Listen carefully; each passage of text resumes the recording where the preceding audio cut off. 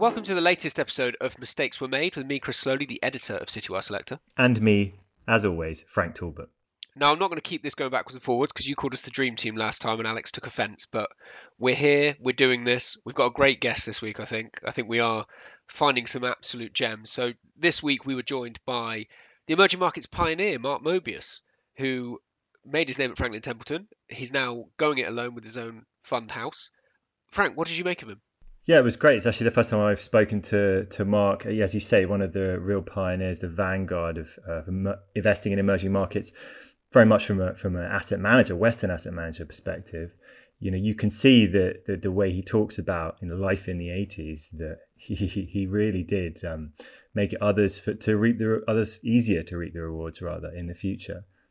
Yeah, and also, I mean, it's very easy to say with emerging markets manager, and I think I said this with Raphael. He really jumps around from place to place. He's got stories from loads of different markets. We'll get on to what his big mistake was. I don't want to preface that too much because I think, as Alan, our producer, pointed out, our faces changed quite considerably as he got to the conclusion. But just as a heads up, Frank, do you want to give a disclaimer, a warning? Yeah, it's a pretty chilling tale of corruption in emerging markets, and not for the faint-hearted.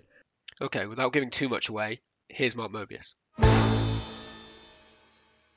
Our guest today is the only guest we've had so far that I've also owned a USB flash drive in the image of, and perhaps more famously, one of the most renowned emerging markets managers and investors in the globe, I would say. So Mark Mobius, thank you for joining us. Well, thank you for that nice introduction. Pleasure meeting you. Ooh, excellent. Well, thank you for taking the time. So let's get right to the meat of the matter. This is Mistakes Were Made. So Mark Mobius, what is the biggest investment mistake you've ever made, and what did you do about it?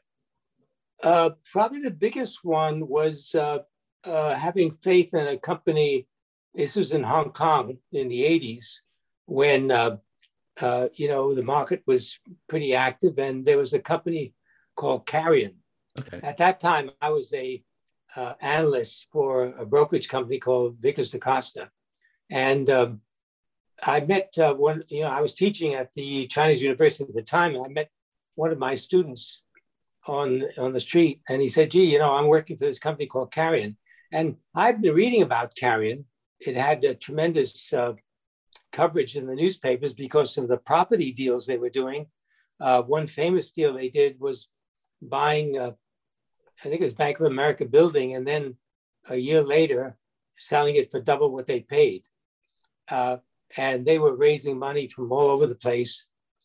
And it looked like an incredible investment if everybody's running into it. And I figured, gee, it sounds pretty good. And my colleague sitting next to me was assigned to do coverage on the company.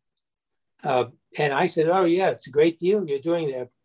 But little did I know that this was really a hyped deal. And the company was sitting on a hill of sand. I mean, basically, they were using money from Bank Bumiputra in Malaysia. Bank Bumiputra means sons of the soil. And the bank was set up to fund the farmers in Thailand, but in Malaysia, but they were using this money to speculate in the Hong Kong market. And of course, eventually this whole thing came crashing down. The accountant for the firm was found at the bottom of a swimming pool in the Peak in Hong Kong. Wow. And the guy who was sent from Malaysia to investigate was found face down in a rice paddy in the New Territories. So this is a good example of where, you believe the hype and you really don't look at what's behind and ask the right questions in terms of, like, where did this money come from? And how can you double your money in 1 year in a property? How can that happen? Of course, they were buying from themselves. But that's an example of, not doing enough investigation. Yeah, so was the mistake here, you bumped into your friend, he told you about the company, you'd already been looking at it, and the piece of information that he gave you, he worked for them, sort of affirmed your views? You were looking for that positive bias? Exactly. I mean, everything looked great. The company was high flying. They were getting incredible publicity. They were buying things all over the place. They bought restaurants. They bought all the taxi cab licenses in Hong Kong and renamed them Carrion Taxi and so forth. So, this all looked like an incredible success story. But the reality was that it was built on basically, well, you might say almost like a Ponzi scheme, because what they were doing is booking all these incredible profits and then going to the banks and borrowing from the banks to do more and more deals. So that was the mistake, was that we didn't look more closely as, number one, source of their funds, and number two, how could they be doing these incredible deals when other people were not? You exceptionally well traveled, Mark. So have you encountered this in other markets as well? Was this a one-off, or did this give you enough sort of fodder to think, right, I can spot the warning signs here, I'm not going to have a repeat of this, and you were able to get out early when you saw these problems arising? Yeah, I mean, it was a lesson. Then, of course, after that, when I started managing money, of course, I was working for a brokerage firm at that time. But after I started actually managing money, those are the questions I asked. I said, okay, where's the money coming from? How are the profits being made? Are these profits legitimate or manufactured, etc.? But you can't. It's very difficult to escape when the company is deliberately misleading you, because they're in cahoots with the accountants and lawyers. And, just like the scandals you've seen in America, the audited accounts look great, Enron, everything was going great. But then in reality, it was built on sand. Enron was flashing in my head the whole time you were saying that. There were so many similarities with Enron and the idea that everybody was in on it. So it's a big warning sign. Exactly. When everybody's excited, better watch out. As a matter of fact, interesting, one of the lessons I learned is that, for example, in this new fund that we have, we don't invest in companies that are very popular, that are in an index. We try to avoid index stocks, and we try to go to companies on the medium size, because they're usually better to understand, and there's less smoke, You can dig down and find out what's really happening. Sure. So can you spin this into a positive for us, Mark? These days, are there less scams in emerging markets? No, there's scams. There's scams all over the place. What's the biggest scam, Mark? What stands out for you then? Because I know we were going to get onto this, because you said Bitcoin is a bit like a religion. I'm not saying that's a scam, but it's something we're going to come on to. Where are the biggest scams in emerging markets at the moment? Well, I would say it's connected to cryptocurrency and digitization generally, I would say, because there's a lot of IPOs based on fintech, digitization, things like that. I would say that's probably where you're going to find the most problems. But, these things are going on all the time in every country, whether it's emerging or developed. You're going to find these situations. And when it's easy money, it looks like easy money, you better watch out, usually. What do you make, Mark? We're recording this a couple of days after the Rivian IPO. What do you make of a car company being valued at that rate without delivering any vehicles? Well, this is what I worry about, because you see people really gambling on the hope of something. Now, nothing wrong with that. I mean, if you're running a diversified portfolio and you find an idea that looks good and you think has a great future, and it's managed by a group of people that are really on top of things, fine. You can take that chance. But usually that should be left for the venture capitalists.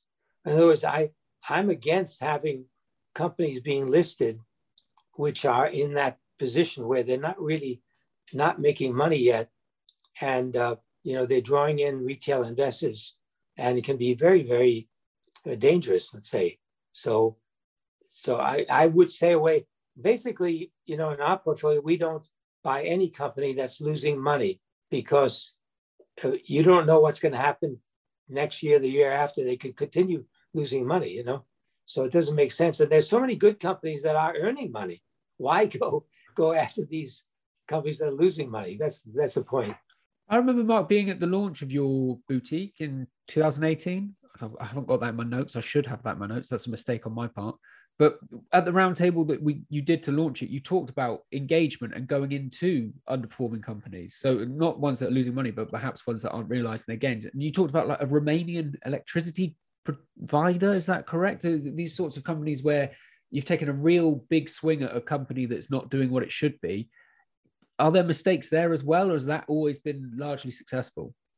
Yeah, our whole premise was that we want to get into companies where we can engage. And when we say engage, we mean that in a friendly way, not in an aggressive way. So before we invest in a company, we talk to the management and say, look, are you willing to engage with us to improve corporate governance, to improve generally the ESG profile of the company and the culture of the company?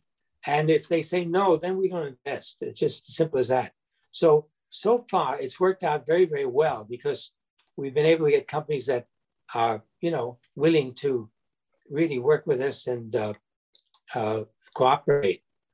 And what I try to explain to people is that, they call it ESG now, but in reality, it's risk control. It's something that we've been doing from the very beginning. I mean, when we invested in a mining company in Latin America, we had to look at whether the company was polluting the environment or not. That sort of thing, you know what I mean? So it's something that's really critical. And of course, now the numbers are coming out and it shows that companies with a good ESG score tend to perform better.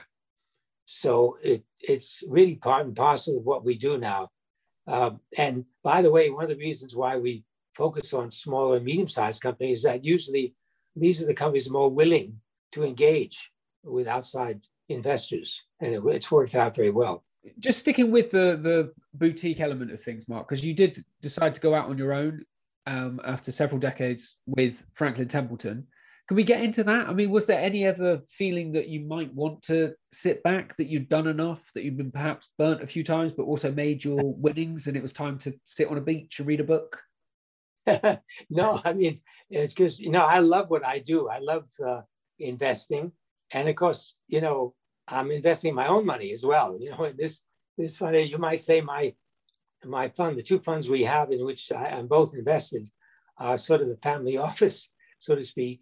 So, we have outside investors, but I also invest, me and my partner, Carl Hardenberg, invest our own money. So that was part of it. I wanted to watch after my own money. But also with Franklin Templeton, I had an incredible career. As you know, we were managing incredible amount of money. We at one point it was $60 billion, and I had offices all over the world.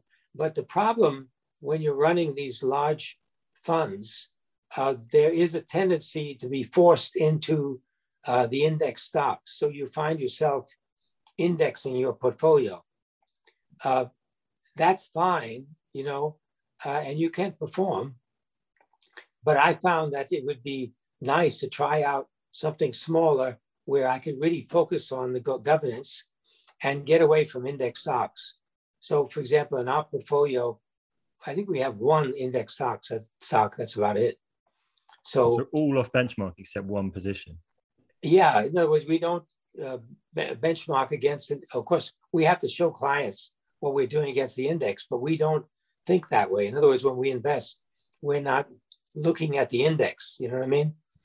And therefore we can be more independent. So if you look, for example, at the breakdown of our portfolio, you'll see India and Taiwan are the biggest allocations, which is completely different from any index, where you'll see China at the top, So that's an example of, the way we think. Now, of course, I'm not denigrating the large index funds. Some of them do quite well. And a lot of people like to buy ETFs, etc. But I do urge people to do a combination of, perhaps an index fund, but also a fund that is not following the index and is not related to the index. When you mentioned there about when you were running giant funds at Franklin Templeton, and you did that for several decades and you had huge success. I remember in research for this, I saw the accolades that you won at the start of the 90s. You won a huge amount of stuff. And then there were periods of difficulty and periods of challenges. Where would you say you were especially tested during that period? Was it in specific crises, or was it in something more technical that was going on within your markets? Well, it was usually when the market was doing very well, because that was when you got more money to manage. And one of the mistakes that is made at that time is by investors, by the way, is to go into the market when things are looking great, and going out when things don't look good, when the performance is not good. So the problem you're facing when you're running funds, big funds like that, is that your investors tell you, look, you got to be, I notice you've got 5% in cash. What the hell are you doing? I'm giving you money to manage. You've got to be in the market. See, that's when you have real problems, because then you're in a situation where you're forced to invest, even though you may find it difficult to get good bargains, Is that where it comes back to the point about being forced to buy the beta, and that idea that you just have to buy what's out there because you've got clients pressuring you to put money to work? Exactly. So that's I would say that's where we had the biggest pressure. That was when it was most difficult.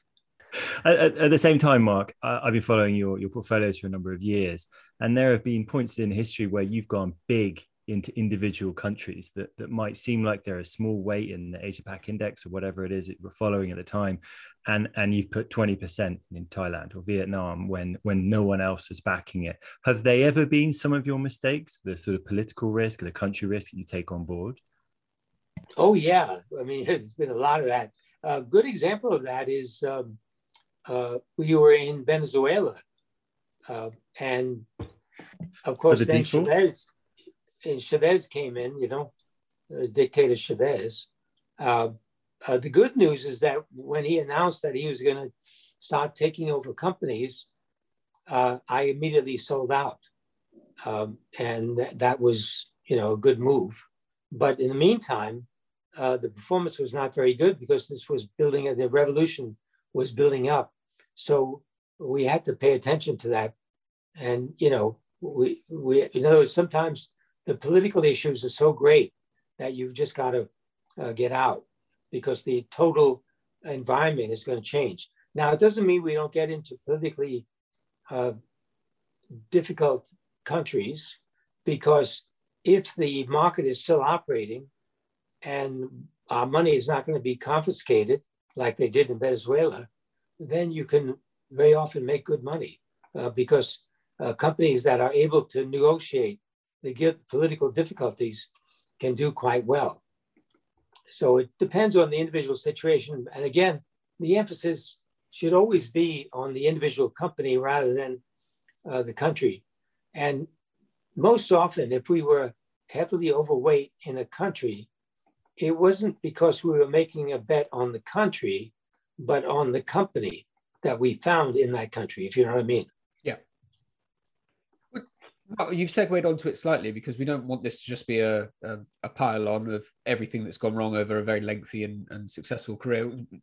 What has been a success? And have you had any particularly strong, like, contrarian calls? Have you done anything that your investors might have been screaming at you down the phone, like much in the same way they're annoyed at you having 5% cash? They might be saying, why are you exposed here? And it turned out it was the right call all along.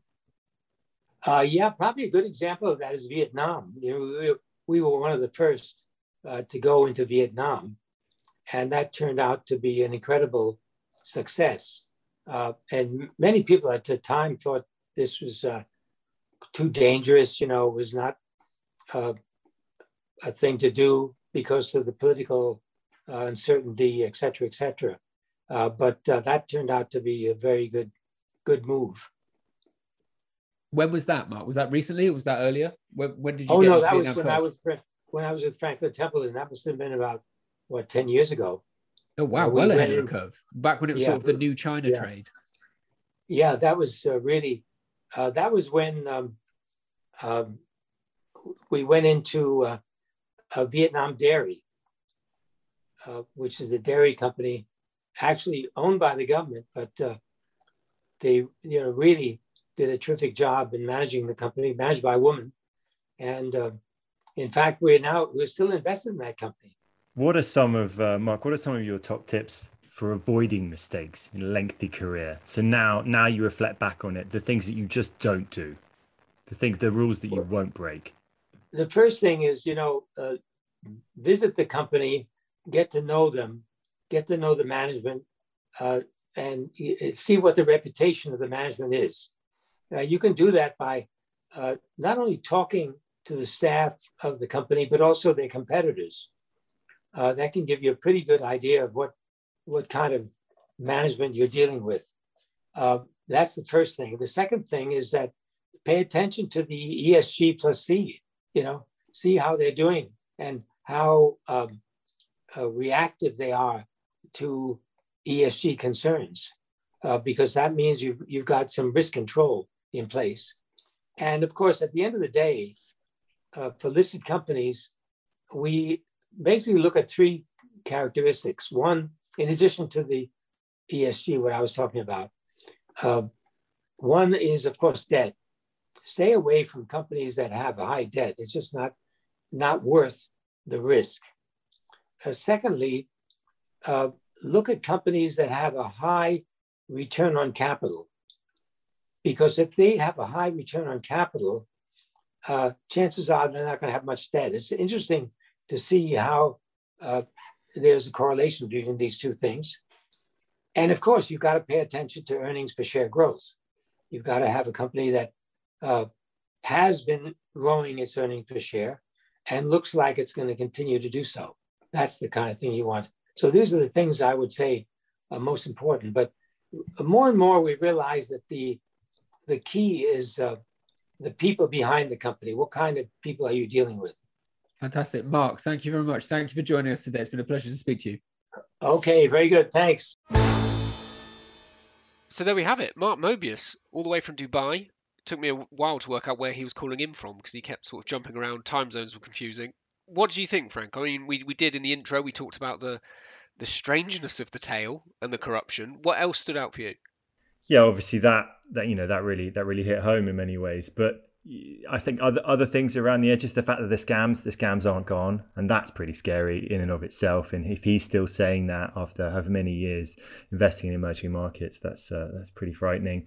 Also, the dangers of investing in companies which don't make any money. Mentioning no names, Rivian, Lucid Motors, mentioning several names, but I think one thing I was slightly worried about was how much I mentioned his age. I hopefully didn't offend him on that front. I did get it wrong, and then he corrected me. But it does just show how some of these things don't go away. Like you said, corruption is seemingly a continued theme in the emerging markets, and even as he's got older and wiser, it's something he's had to battle against, and you can still get tripped up by. Yeah, he was definitely very honest about that. I liked also that he was very frank, no pun intended, about the trials of running large amounts of money in rapidly growing emerging markets funds, where often the liquidity just isn't there to deploy, and the pressure that big ticket investors will exert on a fund manager, even a fund manager of his note, in order to invest and make a trade that perhaps he really didn't want to make. Yeah, definitely. I mean, that came back to the whole point we had about him just buying Beta because he had so much capital to put to work. And now at Mobius Capital Partners, he's doing it on a smaller scale. I'm not sure if I should have brought attention to the fact that he had gone alone and he was now having to book his own flights and he didn't have the oversight that Franklin Templeton used to give him. But he seems freer. He seems willing to talk much more openly. And I think that's a massive benefit for us from our side of things. Yeah, I'll have to take your word for that, Chris. You're the one who's interviewed him many times before. But he certainly wasn't guarded in any way about the mistakes that he'd come across during his time. Well, I thought it was great. Well, so that's it from me for the time being. So I've been Chris Slowly, the editor of CTR Selector. And I'm Frank Talbot.